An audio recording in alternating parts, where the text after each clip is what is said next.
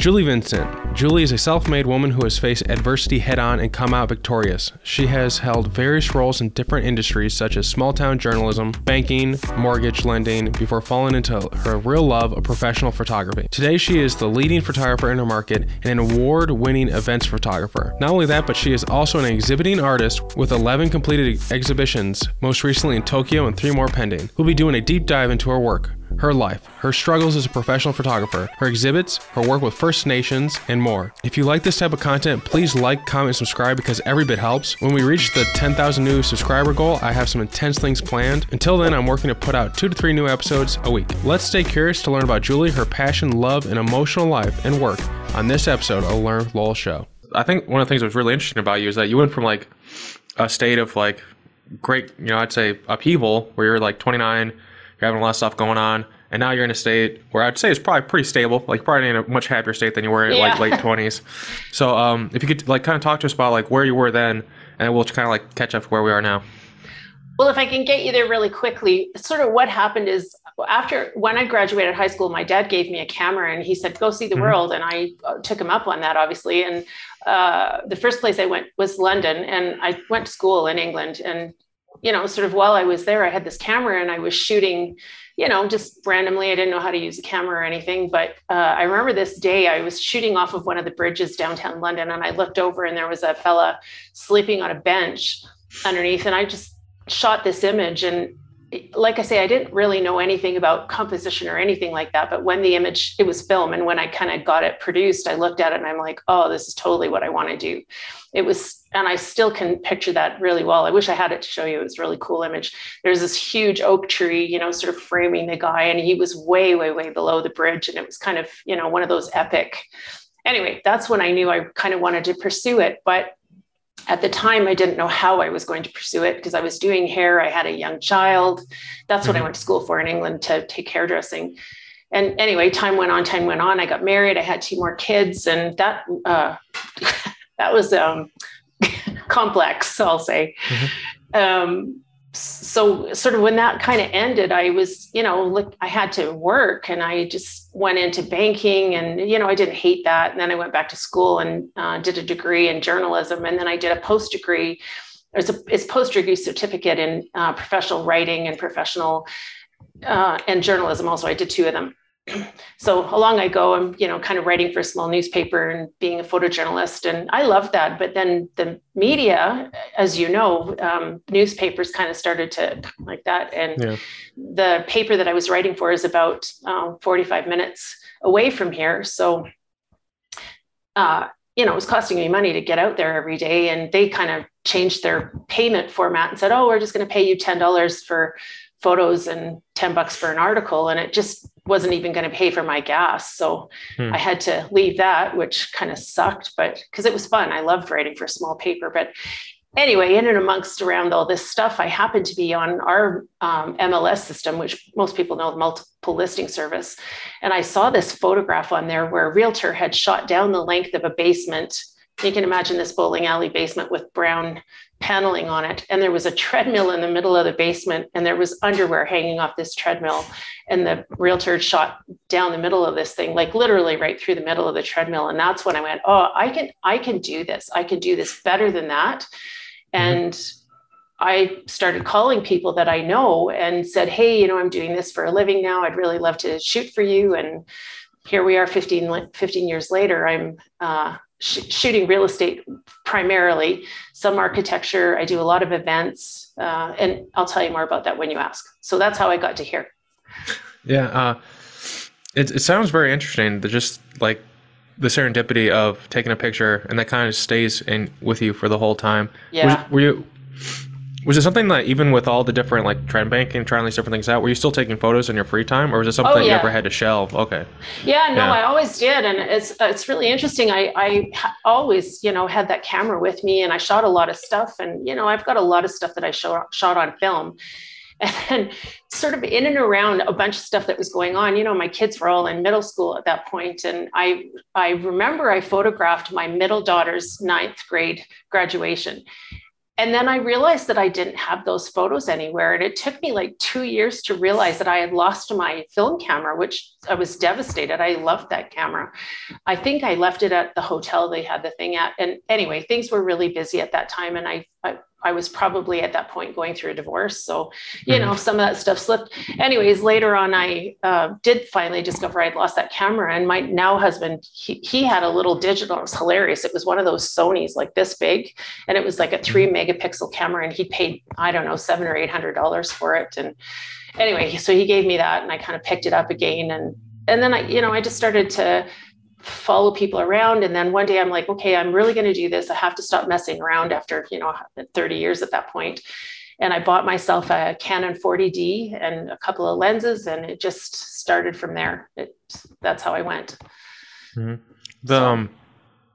Is there like a good intro camera that you'd recommend to people?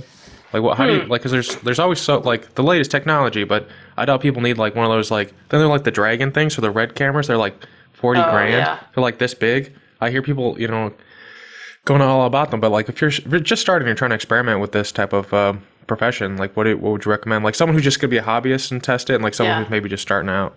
I mean, I would have called myself a hobbyist mostly when I got my 40D. So I would say get a camera that is you can use, something that you can learn all the functions on, something that has manual aperture, shutter, something that's like a consumer professional camera. What do they call those now? DSLRs? Yeah, like a DSLR or something in that range. I think, we're all moving now to mirrorless, which isn't my jam necessarily, but get something that you can grow into as opposed to something you will grow out of very quickly. It's better to have, well, in my case, getting the 40D was a big step up from the little Sony DS, whatever it was, because all it was essentially a point and shoot, and that was all I could do with it. So, get something that you can grow into, and then give yourself the time to learn those functions. And so when I teach photography, and what I say to my students is, get your manual out. Like, don't throw that out. That's a really important piece of your kit. Get that manual out and go look for the things that you're going to use all the time. ISO, aperture, shutter, manual. Find how those things all work together and spend a day just using one of those things. So like one day you're going to say, okay, I'm going to go out, I'm going to shoot on aperture priority today. That's all I'm going to do. I'm going to come home and see, throw this stuff into the computer and see what that looks like. If I'm shooting really wide, I'm shooting really small. Next day, I'm going to go out and shoot on shutter priority, and I'm just going to go through the whole range of shutter speeds and kind of learn that way. And I would say I'm not a gearhead. I feel like get the best thing that you can afford at the time. And you'll have heard this from many people, but a good camera is always going to be better with great glass on it. So, if you can afford a good DSLR and with a good lens on it down the road, you can always, if you're staying in the same range of cameras, you can always upgrade your lenses. And even if you go to a mirrorless system at some point, the adapters are so inexpensive that you can just stay with your lenses. So good glass is where I spend my money personally. Mm-hmm. I do love my lens. 7D2 though. Boy, I love that camera. I'm so spoiled with that 7D2, and they're like the new mirrorless version is the R7, I think. And it has a digital viewfinder, which I really, really dislike. So I'm sticking with my DSLRs at the moment. So a mirrorless, like there's like the mirror inside the camera that like flips the image? Is that the difference between mirrorless and not? Exactly. And that's pretty much the only moving part in a camera is that, the shutter and the mirror. So the mirrorless cameras, essentially they work like a normal DSLR. They just don't have the mechanical piece. So I suppose that their life will be longer because there isn't something to break down. Oh, that's us saying, hello, it's time for your meeting. And I can't really talk about mirrorless cameras. I'm honestly, at this point, I'm not a fan yet. It's new enough technology that I personally am not going there yet. I don't need to. The type of work I do is easily done with my DSLR. I'm old school. Gosh, I know, lots of old photographers that are still in the DSLR range, but. Yeah, and then when you're doing real estate, I've definitely when I've looked at houses and stuff and see what people take pictures of, Ugh. it's pretty terrible. It's and like even like the ones where it's like, oh, this is a very expensive place. It looks like they're like cousin Vinny, like when they're with Oh. like a 20-year-old camera. It's like, wow. And again, it's not the camera so much as it is Hmm. the ability to see that space. And I think there are two parts of that that really have to be attended to. So the primary one is finding a realtor who is committed to their clients and committed to doing a good job across the board. So that means all of their marketing. And that means all of their clients are equally valuable. So I always say to people, I get a lot of realtors saying to me, well, I don't want to spend, this money on a small little condo for, a 20-year-old. And I'm like, I always say to them, well, who helped them buy that condo? Who gave them the down payment? Because I bet you it's mom and dad, and I bet you mom and dad are in a $400,000 or $500,000 listing. So do you want their business too? It makes it worthwhile to do a great job for that small client, just as it does for the bigger client. And that the reverse is true as well. If you've got mom and dad in $1 million home, they likely have kids who we live in this era now where not all of us can dig up our own down payment. So the first part is a realtor who knows that marketing matters across the board, no matter who they're working for, and a photographer who also has that commitment and thinks about their work in two ways. One, they have to impress themselves.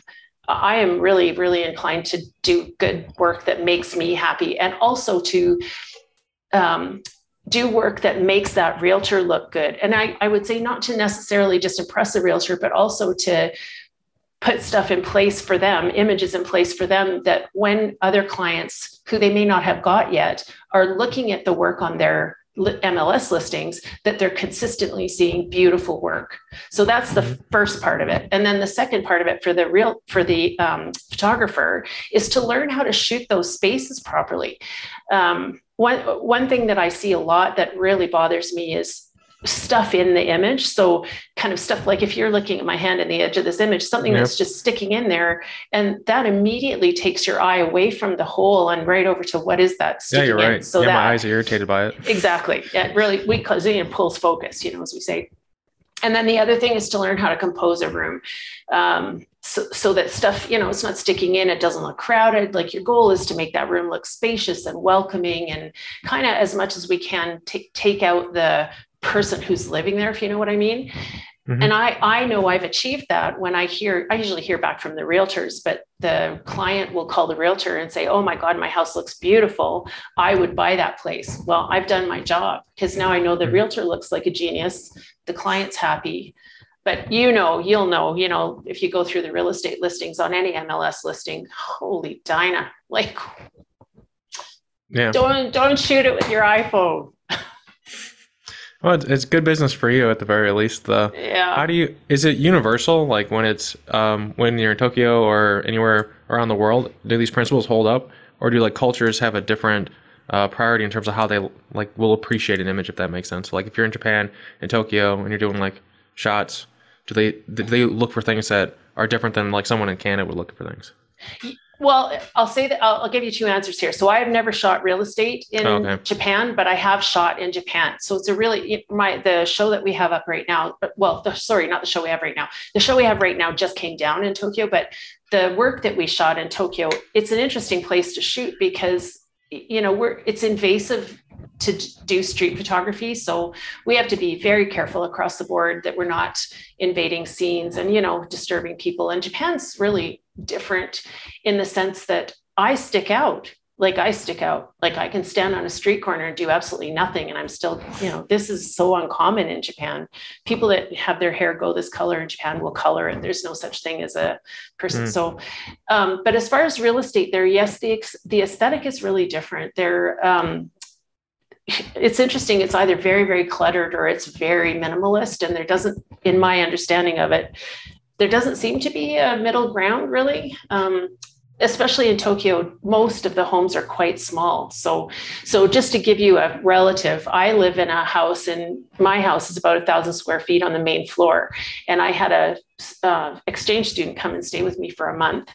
And she walked in the door, and she, first of all, wouldn't come in. I'll tell you why in a second, but she kept saying, "Oh, your house is so enormous. Your house is so enormous."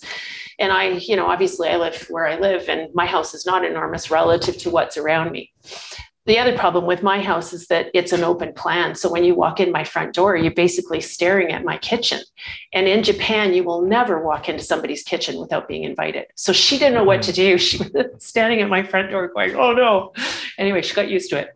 But yeah, I think things do. I think there is a cultural,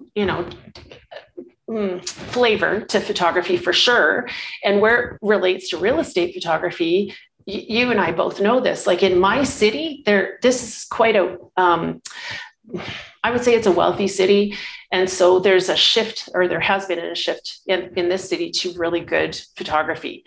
Just north of us is another city, about 300 kilometers north of us, where the economic demographic is a little different. And so the photography is also quite different. The fees that people can charge are lower, and the quality of the work is quite different from Calgary. If you go, sort of east of us, there's another large town, small city called Strathmore, and that's a country place. So, the quality of the photography isn't something that I would be doing. It's, anyway, I get real frustrated when I'm looking at stuff online. I've been looking with my daughter. My daughter's moving to Syracuse, New York in a couple of months. And we've been looking for places for her and her husband. And I'm just like, what are these realtors doing? Like they're writing, motivated seller, but the place is a mess, and there's literally garbage in the shot, and there are towels on doors. I just like, I don't know. It's not my jam. Yeah, some of the listings I've seen, there was one where they were selling like this something from like the 1850s or something. Like it's really old. It looks it, and they're like, we're going to sell it to you, but we approve how you update it, and we demand to maintain the ability to walk our dogs in your yard, and you have to pick up after them. It's like, why would I do this? Like, wow. How is it inviting? Yeah, like there's a lot of stuff like that. There was another one where a person was like X amount, and it has to be in cash, and you have to be happy with whatever it is. And you can just see it's like pack rats used to live there. Wow. It's kind of interesting. And then like the text is like, all caps, like great investment opportunity, blah, blah, blah. It's like, I don't know. Maybe America's a little like, eccentric. Is that even legal? Like, I suppose it depends state to state, or even county to county, I suppose. But is that legal to say I get to come into your house any old time I like? Like, how would they ever make that? I mean, if you agree to it, I think America's really weird. Like a lot of people, I don't want to say this without like getting canceled, but basically there's like these things called HOAs, and there's, which I think go like against what a lot of the people who live in HOAs believe, which is like, hey, leave me be, I'm going to do my own thing. But then there's times where, from what I can tell, it's legal if you sign it. But like, wow. Yeah. So America's weird. I'm talking to a lot of people where it's like in other parts of the world, they regulate first, and then you can do something. But in America, it's almost like go do it and then ask for forgiveness, sort of. So there's you can't discriminate. Like there's like that type of stuff. But in terms of like, I don't know to the extent like, unless it's like heinous, I think there's some protection. If we made it a deal and it was like completely like taking advantage of you, like ridiculous, I think you could void it. But I think generally, if you're like of sound mind and you sign something, like America's weird, like they'll like steal your kidneys, I guess. Wow, that's crazy. So I don't know very much about the American or the U.S. Sorry, I'm going to differentiate, because up here in Canada, when we talk about America, we're talking about North and South America, and I know people in the U.S. often refer to the U.S. as America. But anyways, we in our province, so the 10 provinces and the 3 territories that are part of Canada, each of those has its own real estate legislation, and they don't differ very much province to province. I'll say that, but that you're right when you say legislation first. So there are very written expectations, very carved in stone, as we say, in terms of how you can sell a house, when you can sell a house, what you can require, from what you can require from a buyer, but there's more emphasis on what a seller has to do. So for instance, if I'm going to go buy a house here in Calgary, in my contract, I can specify to the seller, if I don't get the interest rate that I want, I will not buy your house. If you don't do these upgrades, I will not buy your house, or you can give me, X number of dollars to remediate what that kind of things is. I mean, when we had a really hot market here in about 2007, I guess, it was madness that year. And people were writing these contracts with all of these stipulations in there, conditions they're called. And a lot of people were adding in and a certain model of lawnmower to see how serious the buyers were, the sellers were anyways, but legislation first. And like that would never, there's no way that would fly up here. You wouldn't be able to say, oh, it's a heritage property. I want the right to come and go as I want. You have this too in the United States, but that concept of freehold means I freely hold this property. But that's interesting because my eldest daughter's dad lives in England, and he has a really big property that's on about 30, maybe 32 acres. And it's what's called a listed property there. So it's a heritage property. And that property, because it's a heritage property, he is under some constraints as to what he can do in terms of renovating it. So the envelope, so the exterior of the place, it's a quadrangle and stable. He can update it and he can repair it, but it must not look different than it did when it was built in 1802 or whatever it was. On the inside, he can do a certain amount of sort of modernization, but even that, he's quite restricted. So and we do have that to a point here in Calgary. We're not a very old city, but some of the buildings here date from, I don't know, I think the oldest would be sort of mid 1850s-ish. So there are some heritage expectations with those buildings, but there's no way that a former owner could just say, by the way, I'm coming in to walk my dog and can I use your loo? That wouldn't happen. Yeah. Yeah. There's some stuff like that where, like you can add stuff where it's like, if you don't get, if it doesn't pass a certain inspection or whatever, then it's going to decrease or you're going to have to pay the difference or repair it. Unfortunately, this last year, like a year ago at this time, everyone was just like paying for stuff on the sight unseen. And I was talking to a bunch of real estate people, and there's a lot of bankers, like the banks were just buying up single family homes. Oh, okay. And so they didn't care how much it cost. So there's a lot of situations where people had stipulations where it's like buying it sight unseen, you can't have an inspector. So I would never put myself like, hundreds of thousands of dollars in the hole without like having like lots of guarantees that that's a solid thing. Yeah. A lot of people are very much regretting it now, as I'm like sure. Especially the economy's like switching a little bit. It used to be like a seller's market. Now it's kind of more of a buyer's market and stuff like that. But America's a weird place, especially with land, and it's kind of weird to see so many banks buy them all up. It's kind of sad. Yeah, well, then, like, where do people go? That's the second time that is happening, because when the sort of the Great Recession that happened, however many years ago, the hedge fund guys were doing that and, buying mortgages and all this kind of stuff. And that put a lot of people out of their homes there. It is really different in Canada in terms of the laws related to buying. But what you were talking about, sight unseen, we have that. And I know they have that in the United States as well, where it's called a foreclosure. So the bank basically takes it over, and you will know as much as the bank knows about it, but they aren't able to go into that home and photograph it because the owner still owns it until such time as the bank can get them out of there. So those ones, we have that, and it's sold at, as is where is how it's termed. Yeah. That can be a good purchase, but for me, as a photographer, that's really hard because all I get to do, if I get to do that at all, is go and take the exteriors of the home. And the person buying that home has no clue what the state of that interior could be. And you will not be surprised to know that foreclosures can often be absolutely destroyed because, an owner who's being removed from that property sometimes isn't that happy about that. So they kind of, we call it getting your Gordie Howes out. And I don't know if you know what that means, but, get Gordie Howes out and put holes in the walls. Gordie Howe was a Canadian hockey player who used to skate with his elbows out like that. I've never heard of that phrase. That's interesting. Yeah. Yeah. America's weird.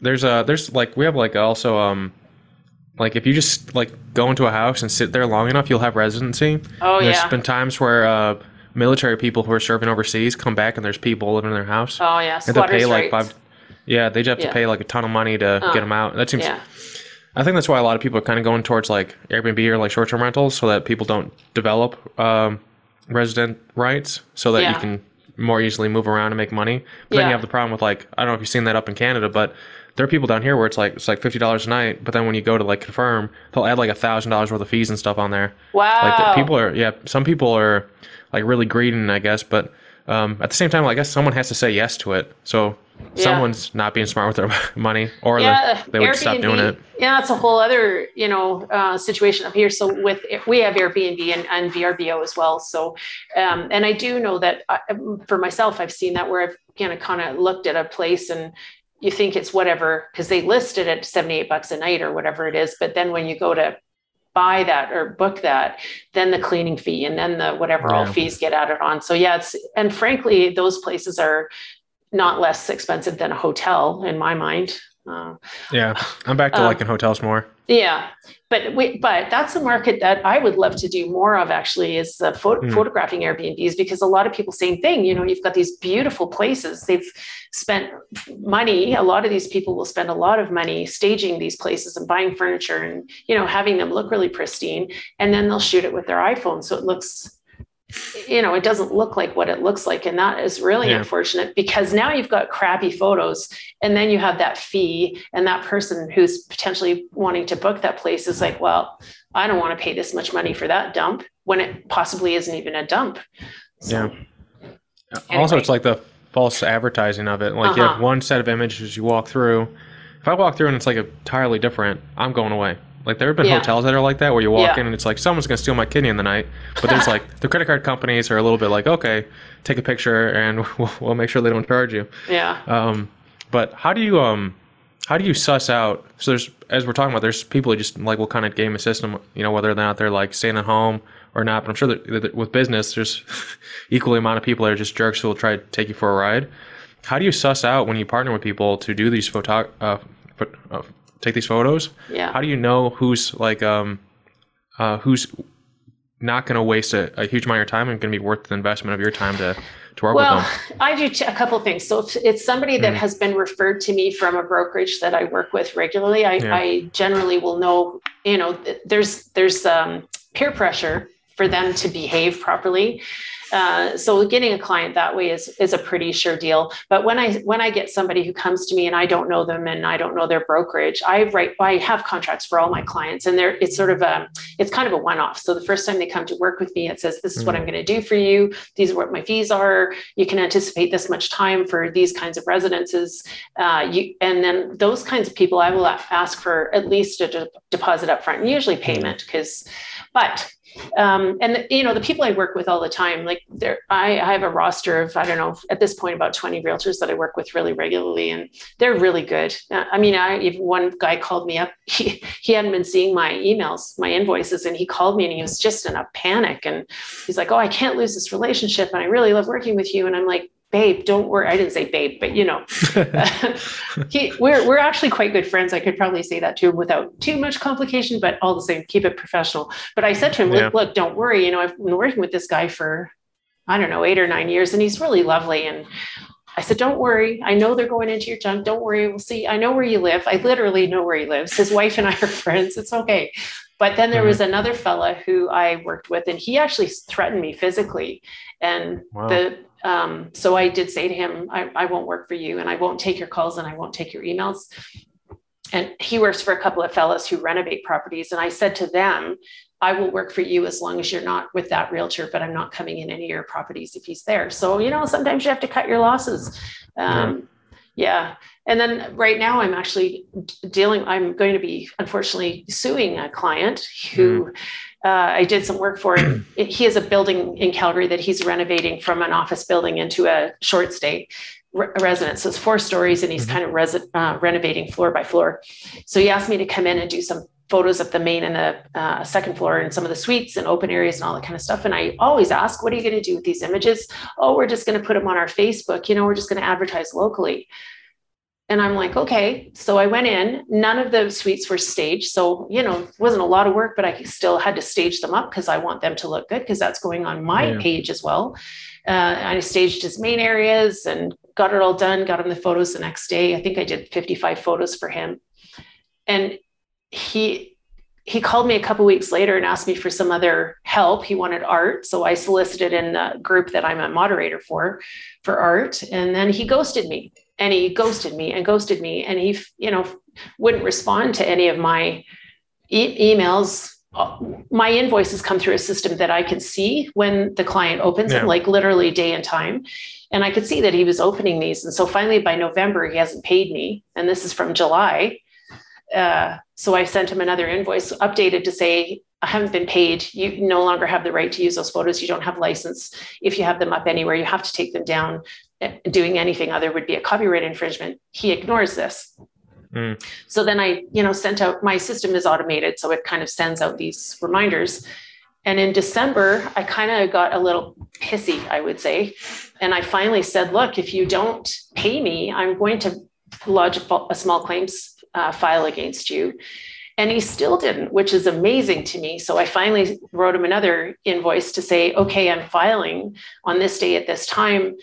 You owe me this much money. I'm going to be filing for costs. And, and the next day, surprise, surprise, he pays the original invoice. But in between the time that I threatened him with legal action and the payment, I went online just to see if he was using these images anywhere. Oh, yes, he's using them. He's using them on Expedia, Travelocity, hotels.com. Like he's using all on these really big sites that have huge reach. And he calls me and he's like, well, I don't know what to do. It's like, I've been away and I've been busy. And I'm like, I got a little upset with him, but Hey, he's lying to you. Yeah, he was lying to me. And he's like, well, I'm busy. I was like planning my son's bar mitzvah. And I'm like, well, first of all, I know you're not doing that because your son lives abroad with his mom. So mama's planning the bar mitzvah. And I know he's where they live now, like he went to visit, but I'm like, you couldn't pick up a phone? And he's like, well, I was busy. I'm like, you couldn't pick up a phone for 6 months, but you're planning a bar mitzvah. You've got to be calling people to do that. Anyway, long story short, he's like, well, I don't know what to do. And I'm like, had you paid me, I never would have checked this out. But now I know you haven't paid me and now you're using my work all over the place. So, hey, I'm actually, my next call is to a copyright lawyer. So, but I couldn't really have anticipated that because our conversation was such that he was evasive and, dishonest and didn't tell me what he was planning on doing with those images. And so file under, live and learn. But I think even if I'd had a contract with him, he probably would have been in breach anyway. But I will say in 15 years, I've had that issue and that fella who I won't work for anymore. And that's literally it. I've had wonderful clients and really enjoyed meeting a lot of the homeowners and by extension, selling a home is quite a thing. It's a really emotional thing. So I try to, I do. I go into a home and try and create a rapport with the homeowner right away because I'm in there messing with their stuff. Like a lot of times I'm actually moving furniture out of rooms and, kind of sometimes I make their beds. And so I'm just careful with them. And do you mind if I move this? And can I neat this up? And do you mind whatever? In all these 15 years, I did have one client just absolutely don't touch my stuff. Don't go in those rooms. Unfortunately, she was a renter and the homeowner had only just told her half an hour before I got there that she was putting the house on the market. So this poor lady wasn't informed and that was pretty rough. And she was a hoarder, so that wasn't fun. But I don't know.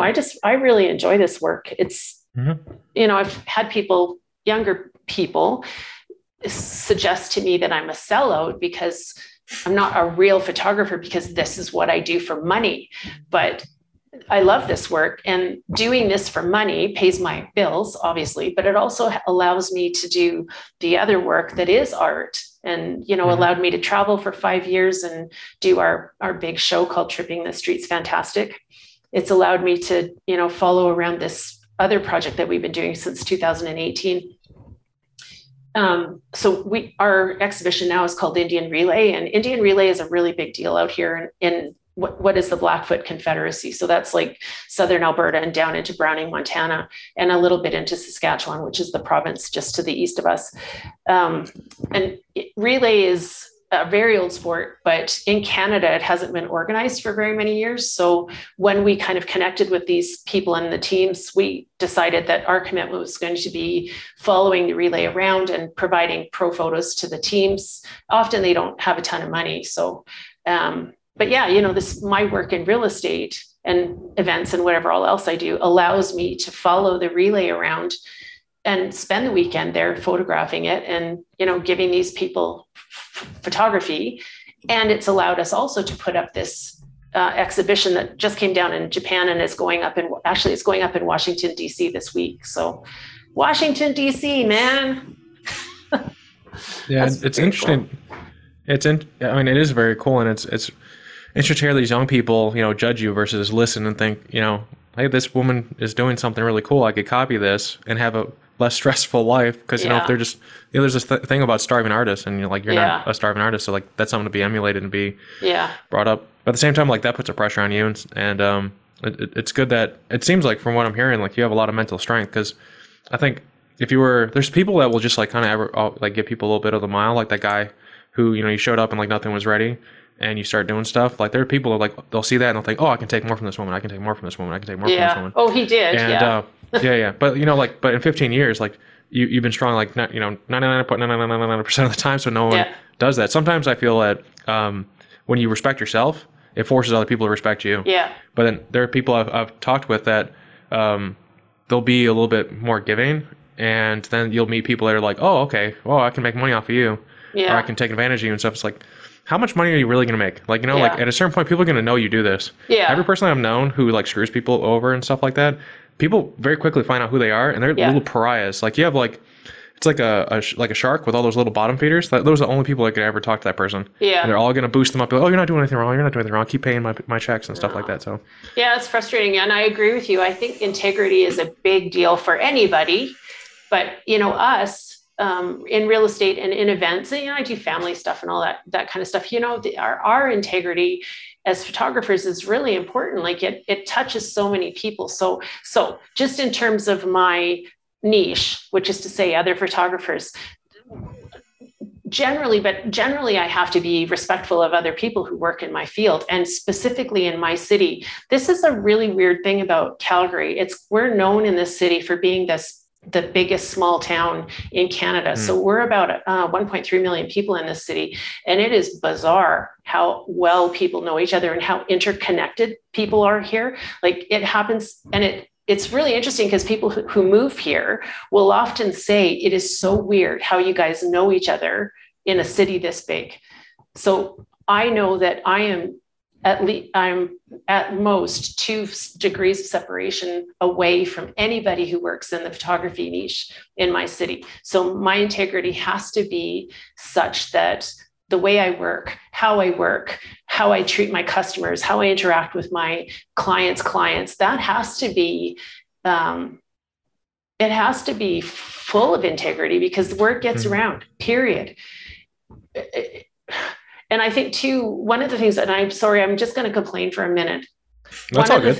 One of the things that really, really bugs me is when new photographers particularly, come into the field and they cut their prices down to nothing. So I do know that some people, especially during the first part of the pandemic, they were cutting down their fees and they were going in and shooting a house for $80. Well, let's say $89. I think that was sort of the going rate. Well, I'm sorry, but you're not making any money doing that. You would have to shoot 6 houses a day, every day of the week to make a base annual of about $24,000. And nobody can live on that. And nobody can live like that. So that's dumb. In order to make about a $50,000 annual income, not including your driving and all of the other stuff that goes into the work that we do, because we're driving all over the city, you would have to shoot 12 houses a day, every day of the week for most of the weeks of the year. And nobody can live that life. You don't have time to edit. You don't have to quality control. You don't have time to interact with your realtor or your client or whatever it is. That's dumb. So, and I think it's disrespectful to other people in this marketplace. I would suggest to people, instead of cutting your prices or coming in at a very low rate like that, spend a minute with somebody else, or go and volunteer your services to somebody, an organization for a year, cut your teeth, learn your camera, do a good job, get a portfolio, and then come in at market rates. Like, I think there's that balance there where it's respectful to other people in our industry, that we're not undercutting each other, and also, exiting the field by virtue of just not being able to feed ourselves. That's not good. So I get this all the time from people that come to my classes, I'm going to start doing portraits for $50 for an hour. And I'm like, well, first of all, you're not working for an hour. You're going to set up your studio. That's going to take you half an hour, unless it's sitting there all the time. And if it is sitting there all the time, well, now you've got a room in your house that you can't rent out. You're costing yourself something. You're going to spend 10 or 15 minutes getting your client comfortable. You're going to spend an hour shooting them. You're going to take down your studio. Then you're going to go sit in your office or wherever you do your photos, load them up, do all that culling, do all that editing. So no, you're not doing that an hour. You're probably closer to 3 or 4 hours. And if you're driving to that person's place, well, now you can add on another. In our city, you can drive north to south in about, it takes us about 80 minutes to drive from the bottom to deep south to deep north. So that's the other thing. I think people don't understand what costs they have and what time they're actually putting into something. So, and I would love it if people would call me up and say, I'm going to do this job. What should I charge? Because then I will be able to say to them, okay, well, think about, it's not this, it's this, what do you want to make a year? Like, work backwards from that. If you know that you want to live on, if you can live on $50,000 a year, great. Work back from that. What does that mean? What does your car cost you? What does your transit cost you? What does your petrol cost you? Understand what you're going to pay out of that money that you're making in order to get to that money. Anyway, it really, and it makes me really sad when people come into this business, which is so fun, and immediately disadvantage themselves by charging garbage rates. Sorry, garbage isn't a very nice word, but underpaying themselves because they want to get clients. And this is the other thing.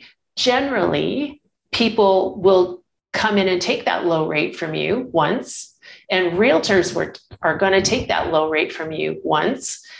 And as soon as you raise your rates to market, they're going to dump you, because then you know what clients you're working with. I don't want to work with a client who's coming to me for a money point. I want somebody to come and work with me because they know they're going to get great work. They're going to get a beautiful set of images. Their clients are going to be happy, their sellers, and their reputation is going to be enhanced by working with me. And yeah, it's going to cost them more money on the upfront, but hey, that's a business cost. So at the end of the year, when you're paying, doing your taxes, you take all the invoices you got from me and give them to your accountant and say, hey, it cost me this much money to do business this year. It's important for people to think about money in that bigger sense, other than I just want to make $20 today, or pay $20 today. Sorry, there was a big rant. No, I agree. I see so many people who will even offer their services for free.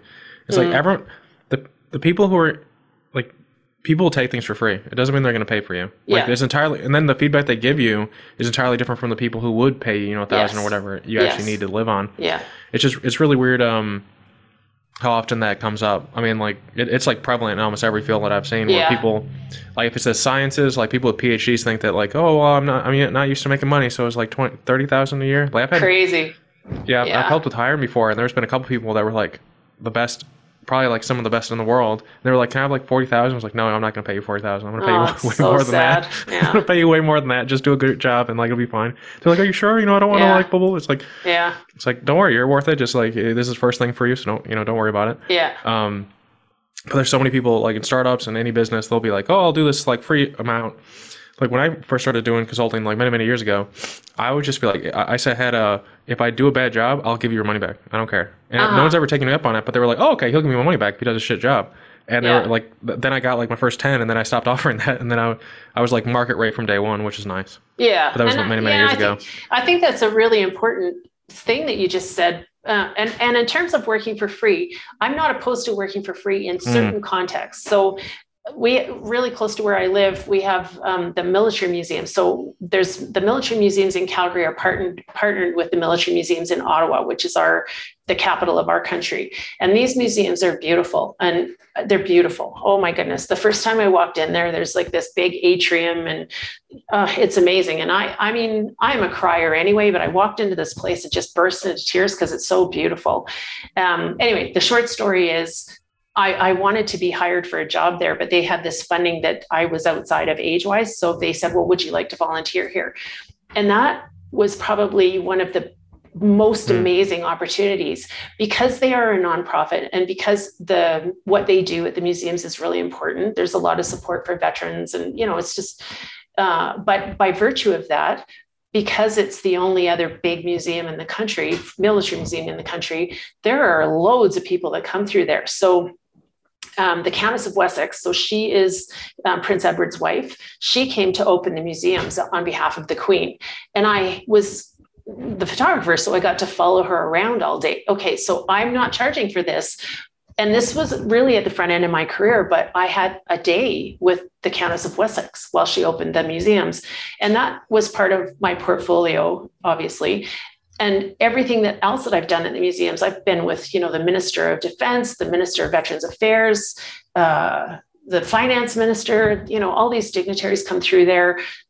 Provincial dignitaries come through there. I've worked with several of the provincial premiers through there. I've worked with the Governor General of the province.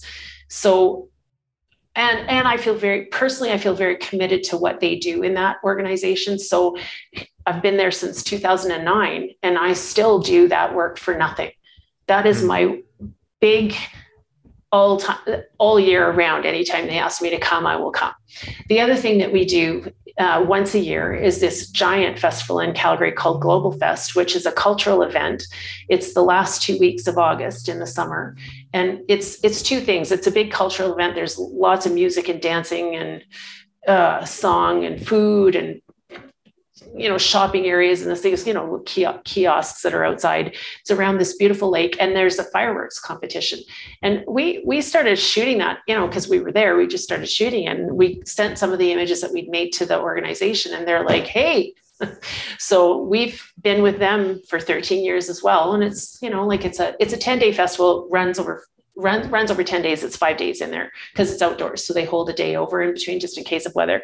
So, we've been with them for a really long time. And what that's done for us is, because we have to organize a team every year, it's allowed us, Jason and I, my husband that was in here, as professional photographers who are paid for their work, to bring on maybe another couple of pros. And then we bring on 4 photographers who are brand new to it, that are not completely green, but obviously have a little bit of experience. And it gives us an opportunity to mentor them, give them access to this huge event with all these, moving parts, and to have some recognition. And then whenever we send the photos up to the organization, we watermark them so that our team is also recognized. They come under our team name or our company name, but so we've done this for 13 years, and we know that we've, sorry, I don't want to sound really egotistical here, but there have been some people that we've worked with in the last 13 years who've really been able, by virtue of being part of our team, to get their feet under them as photographers. And so, yes, we're not being paid for that, but the benefit to us as volunteers is really, really huge. So to put this all together, for new photographers, I would say to them, get an organization that needs them, and commit to that organization, maybe just for a year, and be present for that organization. And you're getting a co-beneficial relationship there, where you're learning, bettering your photography, and you're providing something really valuable to them, because that's their archives. And I've been with the military museums, like I say, since 2009, and I wouldn't necessarily suggest that somebody take on an organization and stay there for the rest of their lives. But do that once a year, like pick an organization, tell them you're going to be with them for a year, that everything you do for them is, they can use it for whatever purposes they want to use it for. Cut your teeth. And then, meanwhile, you're building your practice, you're learning how to work better, you're learning how to work with people in a better way. It's really useful. But when somebody hires you, because you now have experience, now you can say, well, I'm an experienced photographer. My rates are market rates. Mm-hmm. And you have the chops to say, and the reason to do that. Mm-hmm. Sorry, I'm ranting. I'm all about no, it makes a lot of sense. Money. No, it's sad to hear that people think you sell out when you do so much to give to other people. I think yeah. I don't know. So one of the people who said that to me, oh, you're kind of a sellout. And it's funny because it's somebody I know really well and I've known for a really long time. And he's somebody I go to all the time because he happens to work at the best camera shop in this city. So I'm like, well, I don't know what to say to you, buddy, because, you're really important to me because I come and buy all my gear from you, but I'm not a sellout because I don't work part-time in a camera store. Like I do what I do, right? I don't mean to be dismissive that we have this store in Calgary. It's literally called the Camera Store, and it is brilliant. Every professional in the city goes there. And it's a really interesting place because it's a meeting place for photographers. Like there's, Joe Buddy buying their first camera right up to a couple of people, Mike Drew and Leah Hennel, who are top of the pops in Canada as photographers. Well, they both live in the city here and they come into the Camera Store all the time. So sorry, that's a big plug for the Camera Store. We love those guys. They're fabulous. Like you couldn't get better support from a camera store. It's not regular retail. It really is a community there. Anyways, there you go. I've plugged a store. Yeah. Hopefully they'll give you a referral link. You get 10% or something off your next order. Oh, that'd be fun. Yeah. What is it? So you spend some of your time giving, you do some of your time real estate photography, and you also have exhibits that go up all around the world. Yeah. How does a photographer go from taking photos of like someone next to a tree to now having something exhibited throughout the world? I imagine that one, it's expensive. And then, I'm sure there's like lots of stuff there that is hard to do. I mean, for us, it was like super weird how it all happened. Like I had no plans whatsoever to be an exhibiting photographer. And frankly, I didn't think that I could be that person. So in 2012, I was I was kicking around with a guy that I know from the city here. This is a whole weird story. So I know that his name is Chris. He used to be in my eldest daughter's class. They were high school buddies. So you can understand that this guy is way younger than me. And after they graduated high school, I didn't see this guy, obviously, because why would I, right? He wasn't somebody I knew very well. I mean, I knew him to see who he was. But anyway, my daughter, Courtney, came to me one day and she says, oh, Chris is having a photography show. And I'm like, Chris, the football player? And she goes, oh yeah, he doesn't play football anymore. He's a photographer. And it was the most remarkable show. He had done this show where he got tattoo artists and a bunch of models and, a DJ and a couple of photographers, and everybody was naked. Like everybody was naked. And the whole show was this just amazing. That part wasn't to the public, but when he was making all the work for this show, everybody was naked. I was just like, wow, how crazy is that? Anyway, the images that he made from this show are just so beautiful. And so I talked to him and I'm like, oh my goodness, what happened? How did you get from, high school to this amazing photographer that you are? And anyway, we just became really good friends. We started kicking around downtown, just doing street photography because that's his genre. And in 2012 in London, there's a really big photo thing that goes on over there, like a exhibition, not an exhibition, but an exposure kind of thing. And I said, well, let's go to London. Let's go to this thing. Like, I want to go shoot over there, a family over there. And he goes, oh yeah, I have a British passport. I'm like, what? How do you have a British passport? Anyways, his dad's British. So off we go. And it happened to be the Queen's Jubilee that year in 2012. So we spent, a week over there kind of kicking around London, pouring rain the whole time, shot all this work. And then when we came home, we're like, well, now what are we going to do? So I called the organizer for a festival that we have here in Calgary called Exposure Fest and said, hey, we're looking for walls. And he had a call literally the day before from a new gallery that's in the bottom of a shoe store here in the city. And they were looking for work during exposure. So there you go. We ended up with this gorgeous little brick gallery. And we put this work from London up. Crazy. But we thought, okay, well, that's the only year we're going to do. And then the next year, my daughter's boyfriend was graduating from a school in New York City. And we thought, oh, we'll go down for the his graduation and, kick around, take some photos. And we went down to the camera store where Chris was working at that time and, told him what we were doing. And a man who was there, a photographer was there with his beautiful landscape book open on the table. And he heard me say New York City. And he goes, oh, hey, can you come here and talk to me for a second? Can you take a book to a friend of mine in New York City? And I'm like, sure, why not? I'll put it in my bag. What are they called and where do they live? And she goes, it's Mary Ellen Mark. I'll tell you who she is in a second. I will tell you right now. Mary Ellen Mark is passed away now, but she is one of the quintessential street photographers in the world. And I didn't know her name, but Chris did. And Chris turned around and looked at me, and I could see his heart pounding out of his shirt. So he got on the phone to his boss and he's like, I have to go to New York on Monday. So we all got on the plane and went down to New York and spent a week down there and shot. And then we're like, well, we may as well put this up too. So we did another version of what then became Tripping the Streets Fantastic. Like, it was just so weird and organic and not what we expected to happen at all. And, by the third year, we may as well continue this on for a while. So we did Mexico City, which was amazing. And then we were going to go to Tokyo, but we waited too long and the cost got up. So we ended up going to Paris instead, which didn't suck.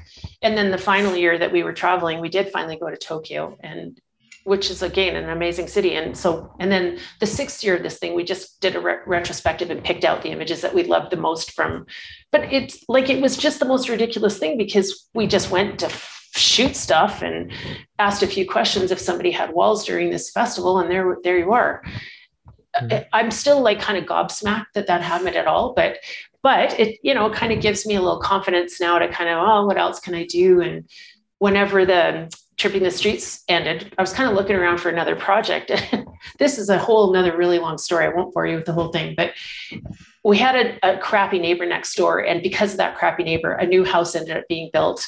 And the crew that came to put the fence up in the backyard, was a boiling hot day, and they had an old dog with them. So I went out and said, do you guys need water? And one of the guys had an injury on his knee. And I said, oh, what did you do to your knee?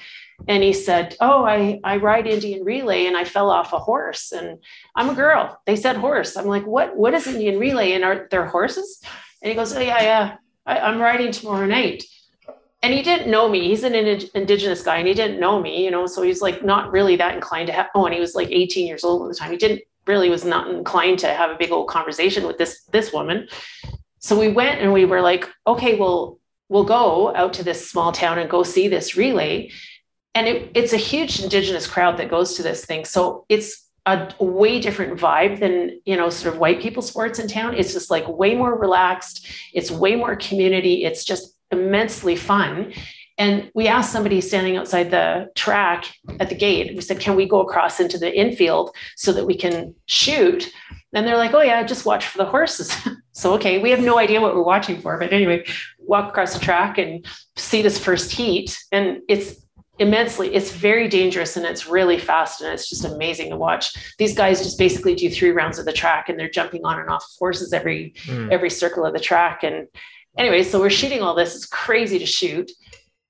And at the end of the last round, I thought, well, we'll continue on around again so that the horse can cool down. So I stepped out into the middle of the track, not knowing that they actually get to the backside of the track and turn around and come back the way they went. So I'm standing there with my back to these 4 thoroughbreds coming right at me.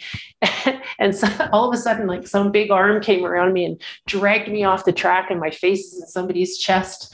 And I look up and this guy, Dexter, his name is, he's like, I got to keep you alive.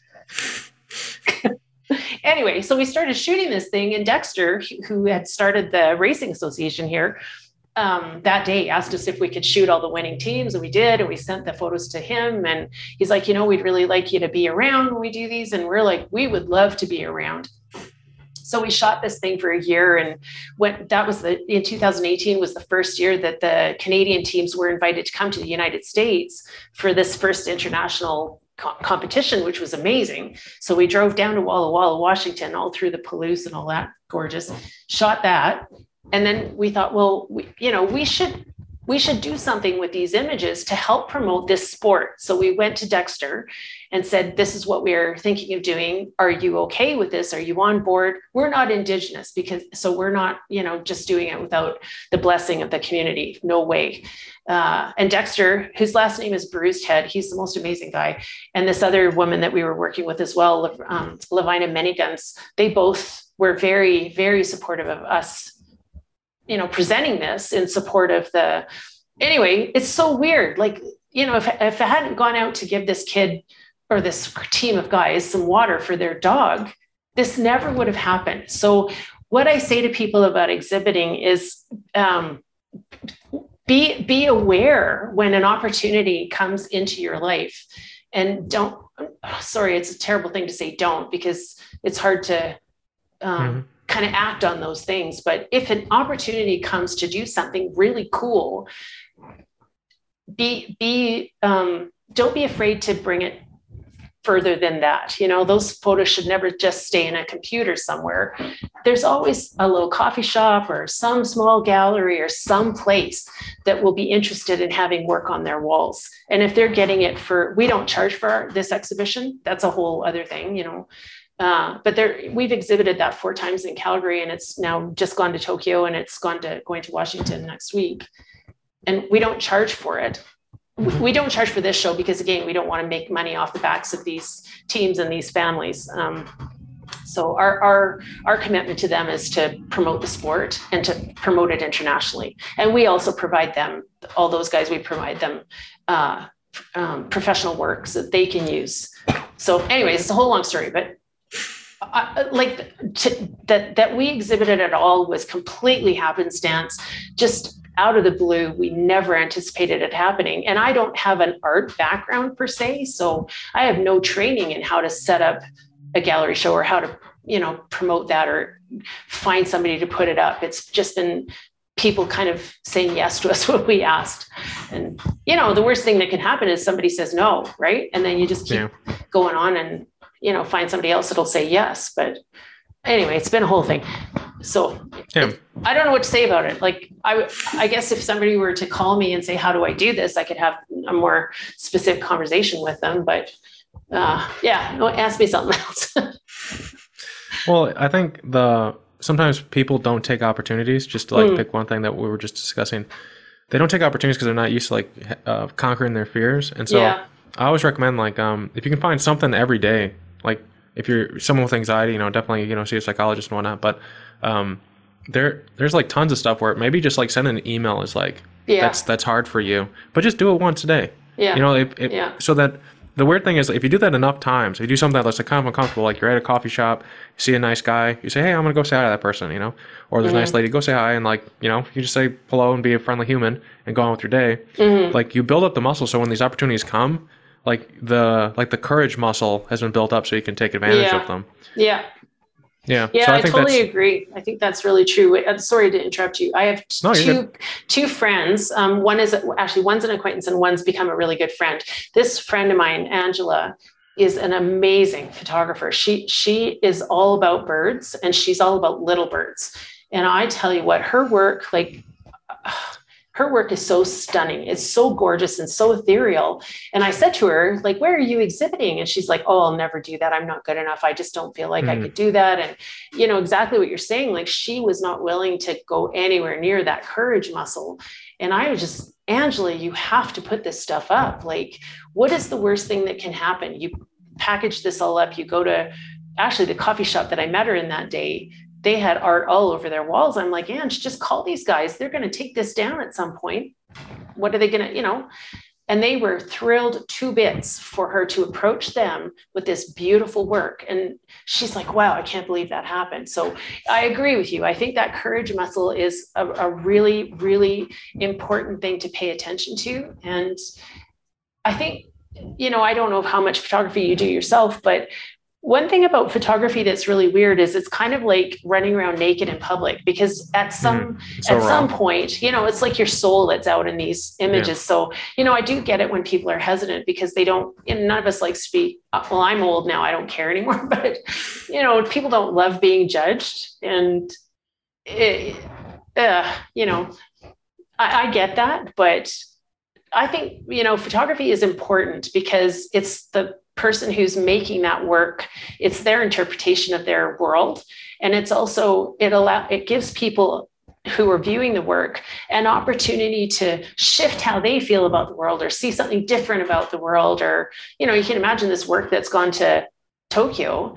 First of all, Indigenous people North American Indigenous people are completely unknown to the people in Japan for the most part.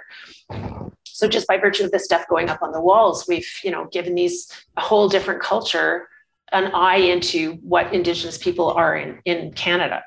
I don't know. I just think photography is really important. And I get that whole naked in public thing, but you are right that doing that one thing a day, that just like even doing this, I'm not particularly unhappy about public speaking, but at the same time, a podcast is like, okay, well, what if I say something really stupid? And I'm like, that's fine. I'll just say something stupid and people can deal with it.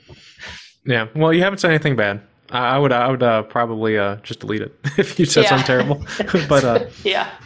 What is it? What are like the metrics for an exhibit to be successful? Like, is it just like an experience that you want people to have? So then do you like kind of curate that, or is it like a financial thing? But at the same time, you don't charge for everything. So it sounds like more it's like a CV of something that you've done and capture, like something that you want to do. So I think like kind of from the business perspective, it's like, I guess, a good way to get something out there, but also like to tune that emotional, artistic muscle of yourself.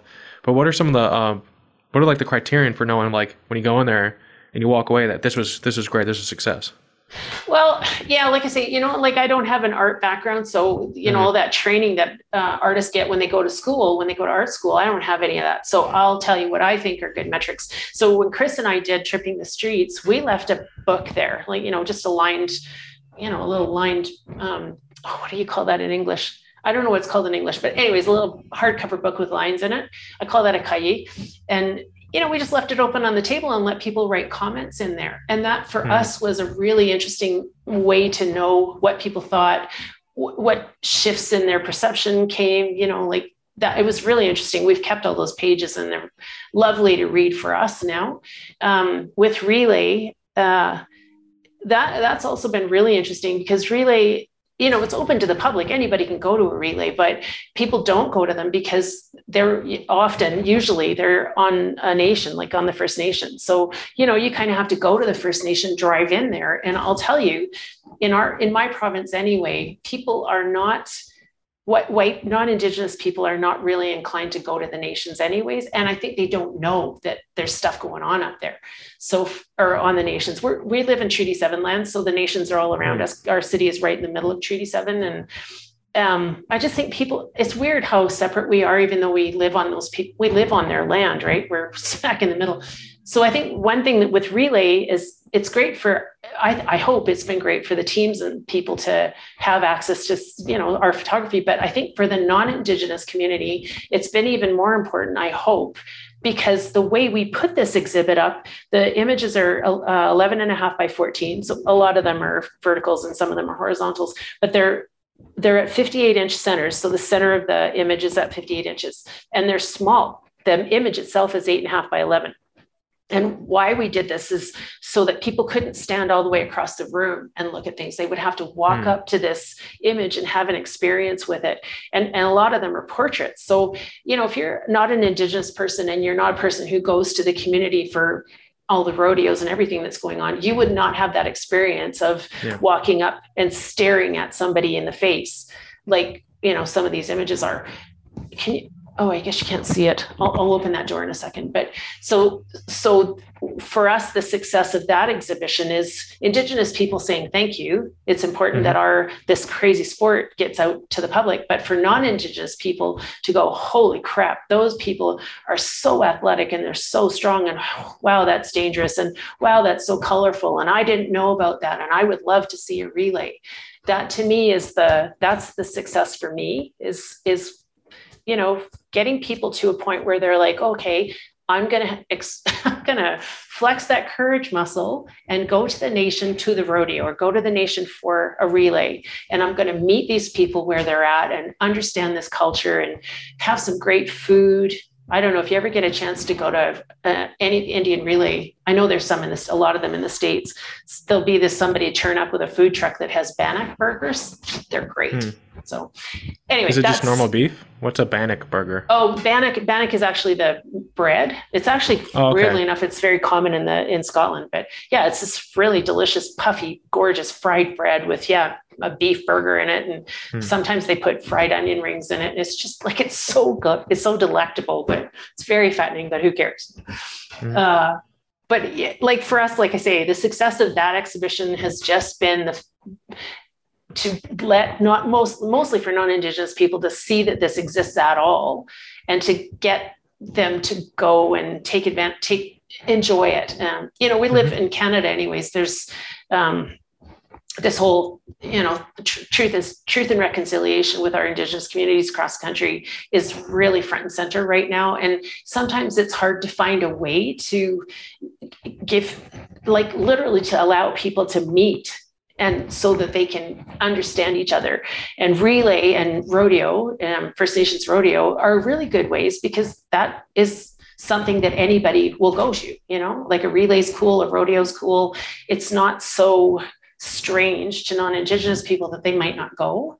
And then usually attached to relay and rodeo, there's a powwow. So lots of non-Indigenous people will have never been to a powwow. They've never been inside a roundhouse. I hadn't before we did relay. We'd gone to Indigenous rodeo a lot, but we've never been to a powwow. And I think a lot of people think they can't do that. So by virtue of this exhibition, if we can get people to go to relay, rodeo, and the powwows there, and the roundhouse is there, and the dance competitions are there, and people will say to you, come in the door, come in the door, come in the door. The food's over there, sellers are over there, come in, come in, come in. This is a big deal for people. That, for me, that matters. And more so because we've become really good friends with some of these families. It just really, sorry, I'm going to get all teary now. Thanks, I'm crying. No, it is really important. People don't really, like Native Americans have, I think that's the term we use in the United States, but they don't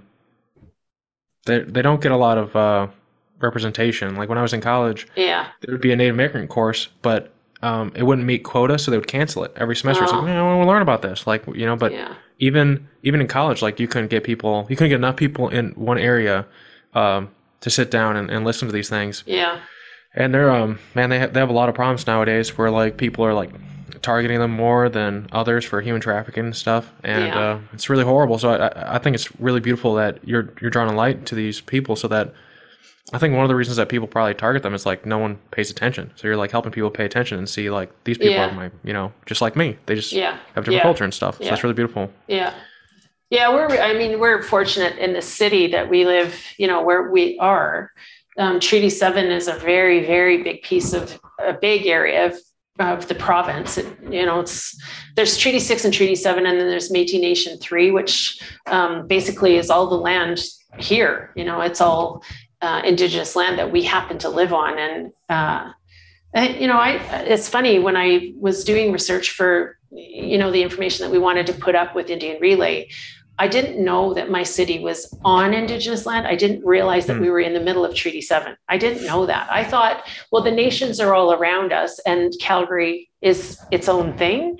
And I was so shocked to find out.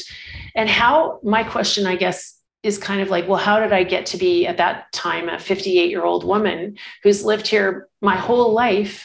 And I did not know that my city is on Indigenous land, not surrounded by. Like, I was so embarrassed. Anyway, so this relay, the kid, he's not a kid anymore, but the young man who kind of got it all started, we've become really good friends with his family. And I was out at a relay with them one year, and his dad got me up on the back of his horse. And his dad's name is Irv. And I'm like, Irv, I got to tell you something, I'm like really embarrassed, but I just sort of just understood this. Like I didn't know. And then I started to cry. And this guy, he's so lovely. He's just a very quiet, very, like I don't want to say typical Indigenous man, but you wouldn't confuse him for, not an Indigenous man. Anyways, I'm up on the back of the horse, sobbing into his back. And he goes, you got to get off. And he dumps me off by the fence. he, like I know he heard me, but anyway, that was a weird moment. But he's lovely though. Yeah. Maybe it was like the outfit. I couldn't handle the water. He just didn't want me to be crying on his back. I don't know. But and I know he heard me. Like I know he heard me say, I'm so embarrassed I didn't know this. But I will say that he is such a generous person that he heard me, and that was all that was going to happen. He wasn't going to embarrass me. He told me to get off his horse, but whatever. But yeah, in terms of me not knowing that, he wasn't about to embarrass me and say, why the hell didn't you know? He wasn't about to do that. He heard me, he accepted it. That was it. It was, on to the next thing. So they're fabulous. I don't know if I could just back off here for a second. I'm going to open my door so you can see this image. Okay. Sorry, I'm going to make a little noise. Sorry for everybody listening. No worries.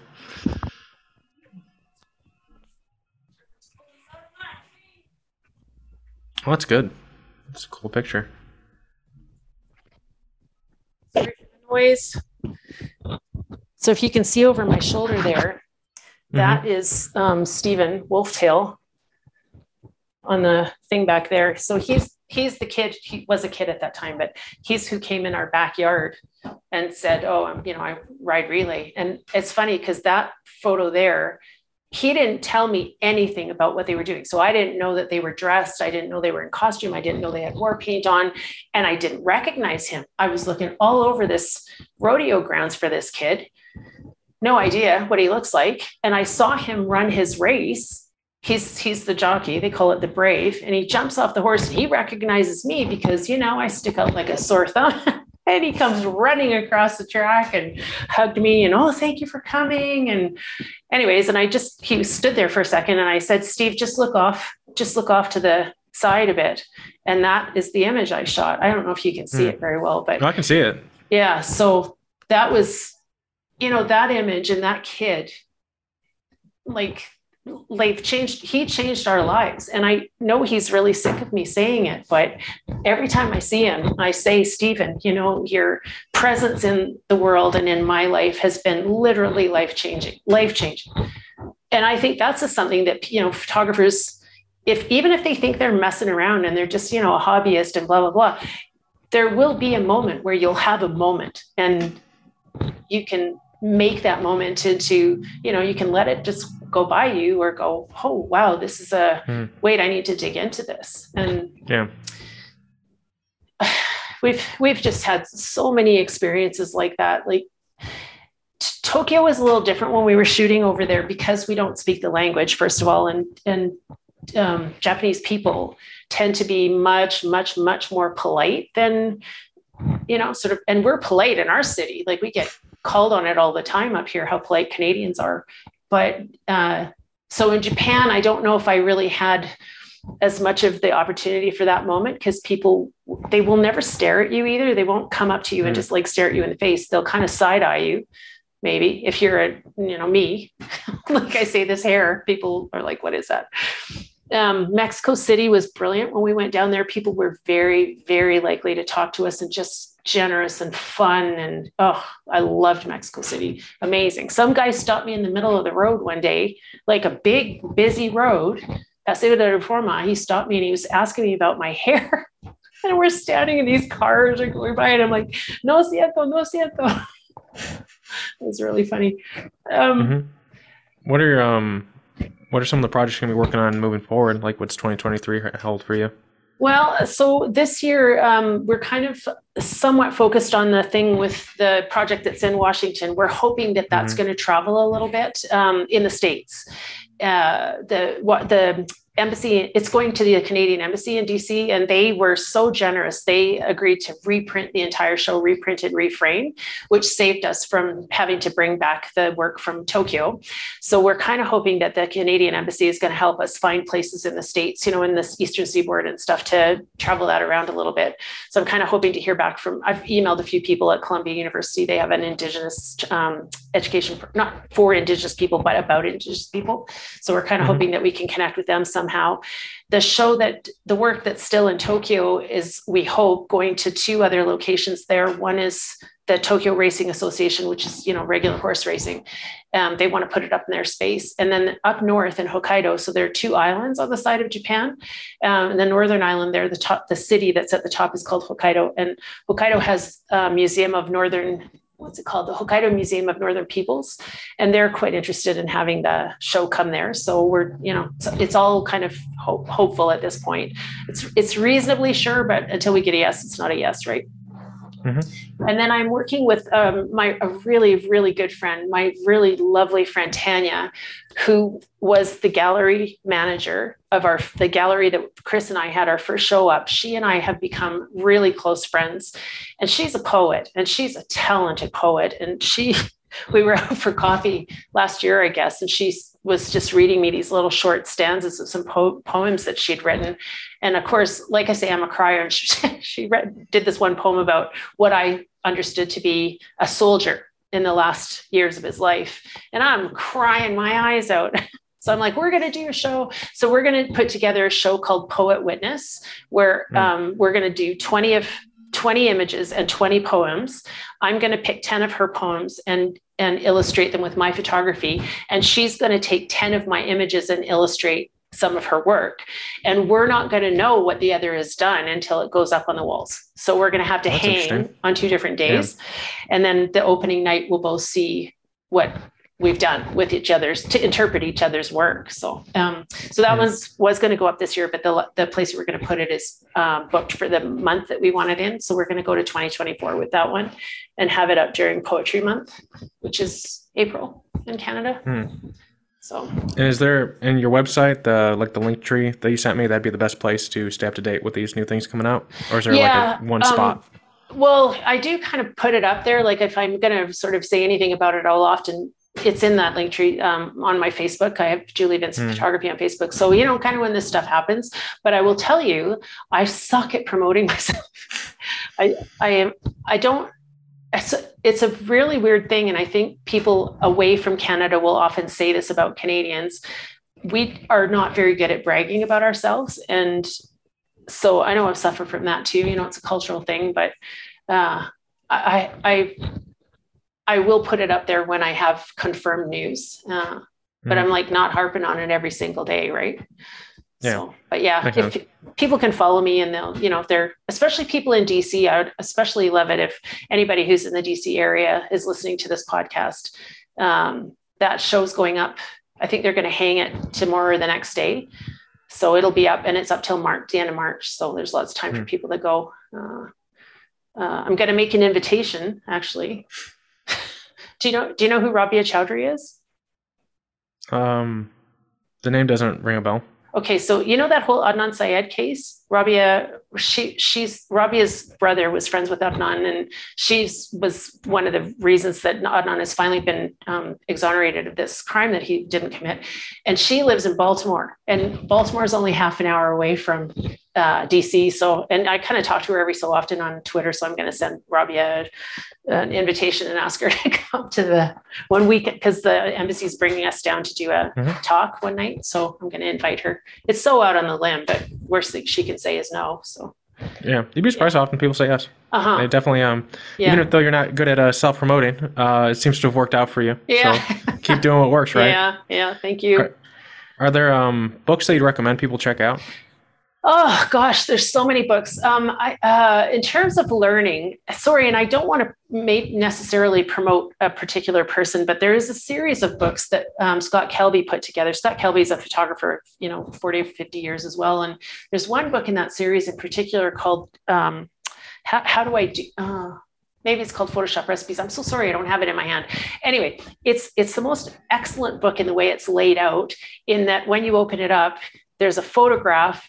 And this was on one side of the page, it says, this was my concept. And on the other side of the page is, this is how I achieved it. And it's like facing pages to say how to get from A to B. So that's in a series of 6 books. One of them's Photoshop Recipes, and one of them's How Do I Do That in Photoshop?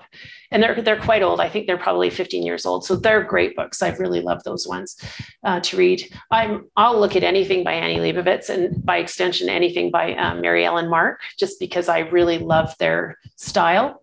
Mary Landmark in particular, she did the kind of street photography that I particularly like, where it has to do with culture and letting people understand other cultures. I really like everything by Lisa Jewell, but that's got nothing to do with photography. That's just good novels. There's, it's funny. I have a tough time. Like the Camera Store here in Calgary has a very good library section or book sale section. And it's very good, but it's not big. It's about the size of my office, and I can spend 5 hours in there, no problem. So I guess I would say it's important to pick up a book, especially on photography, like pick something up and just go through it, because I find that I will always see something I like or learn something I want to know or see an image that I might want to try and emulate. And that's valuable. So pick up a book, like go find a book and just flip through it. Sometimes I go to the bookstore, Chapters or wherever, and I pick up a book off the shelf and I'll sit on the floor and just go through it. Because I don't necessarily need to, sorry, I shouldn't say this, but I don't necessarily need to own it, but I do want to kind of go through it and see what I can pick out. And I've done that. Yeah. Just sit there and read something. Yeah. Before purchasing it, or even without purchasing it. Yeah. Yeah. I mean, there's some really good photography magazines that I think are probably, really accessible for people who don't necessarily want to read a book. But, in Canada, there's a really great publication called Photo Ed, which is published, I think, 4 times a year. And it's just fun because it really highlights photographers. There's advertising, of course, but its goal is to promote Canadian photographers, and a lot of times women photographers, which is nice because we tend to be sometimes a little bit under the radar. So photography magazines, I think, are really accessible, just because you can learn things really quickly and they don't take up a lot of space. Like I have them all sitting in my thing over there.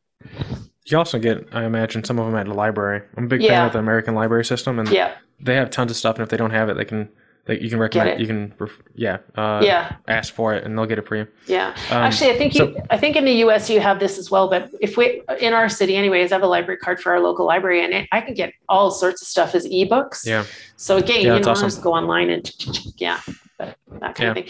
It's called the Libby app down here, or Libby, exactly. Yeah, that's the same as us too. So, and I mean, there's all sorts of stuff like podcasts, like YouTubes, like Julianne Cost, who's with Adobe. She's an absolutely amazing trainer. She's such a nice person. I've met her. I'm such a fan. I was such a fangirl. And I told her that when I met her, I'm going to blabber all over the place here because I'm such a fan. But she does these really great, 4 to 5 or 6 minute long training videos for everything you might want to know for Lightroom and Photoshop. So she's fun. But I just think people need to bless themselves with the time to learn the craft, give yourself a half an hour or an hour a day just to learn something new. Mm-hmm. So, last question is, I know we touched on a lot of really cool things today.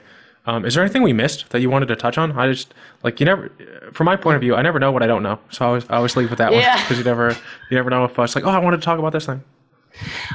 No, actually, no. I think it's been a pretty interesting conversation. I just guess I would say to anybody who enjoys photography and has a camera, but is the wall that they have in front of them is, I'm not a photographer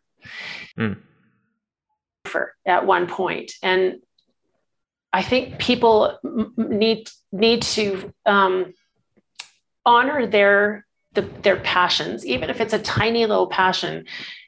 Give it life and let it breathe, because if I hadn't kind of I wanted to do this, and it was a passion and it was a hobby, and I never thought I would make money at it, but I guess just don't say no because you're just a hobbyist. Say at the moment, this is a hobby I love. But what do I want to do with it? What can I imagine doing with it? Well, can I imagine doing family photographies? Can I imagine, being a second for somebody else who shoots weddings or events or whatever? What can I get involved with? Is there an organization who I know or that I know that does something that I think is cool? Well, can I call them up and say, I'm a hobbyist photographer, but I have some time. Would you like a photographer to contribute to you? I just think, let it breathe. That word, I'm just a hobbyist, take the just out of there, and I'm a hobbyist right now. And who knows what's going to happen. Thank you for joining us today with the Learn with Lowell show. Check us out at learnwithlowell.com. Anywhere podcasts can be found, subscribe. Tell me what you thought of this episode. Check us out on YouTube in particular. It's a new thing I'm doing. Timestamps and links are in the show notes. Thank you for coming, and I hope every one of you found something today that you're curious about to learn more about, and you'll go out and be curious and learn something new. Thank you, and have a great rest of your day.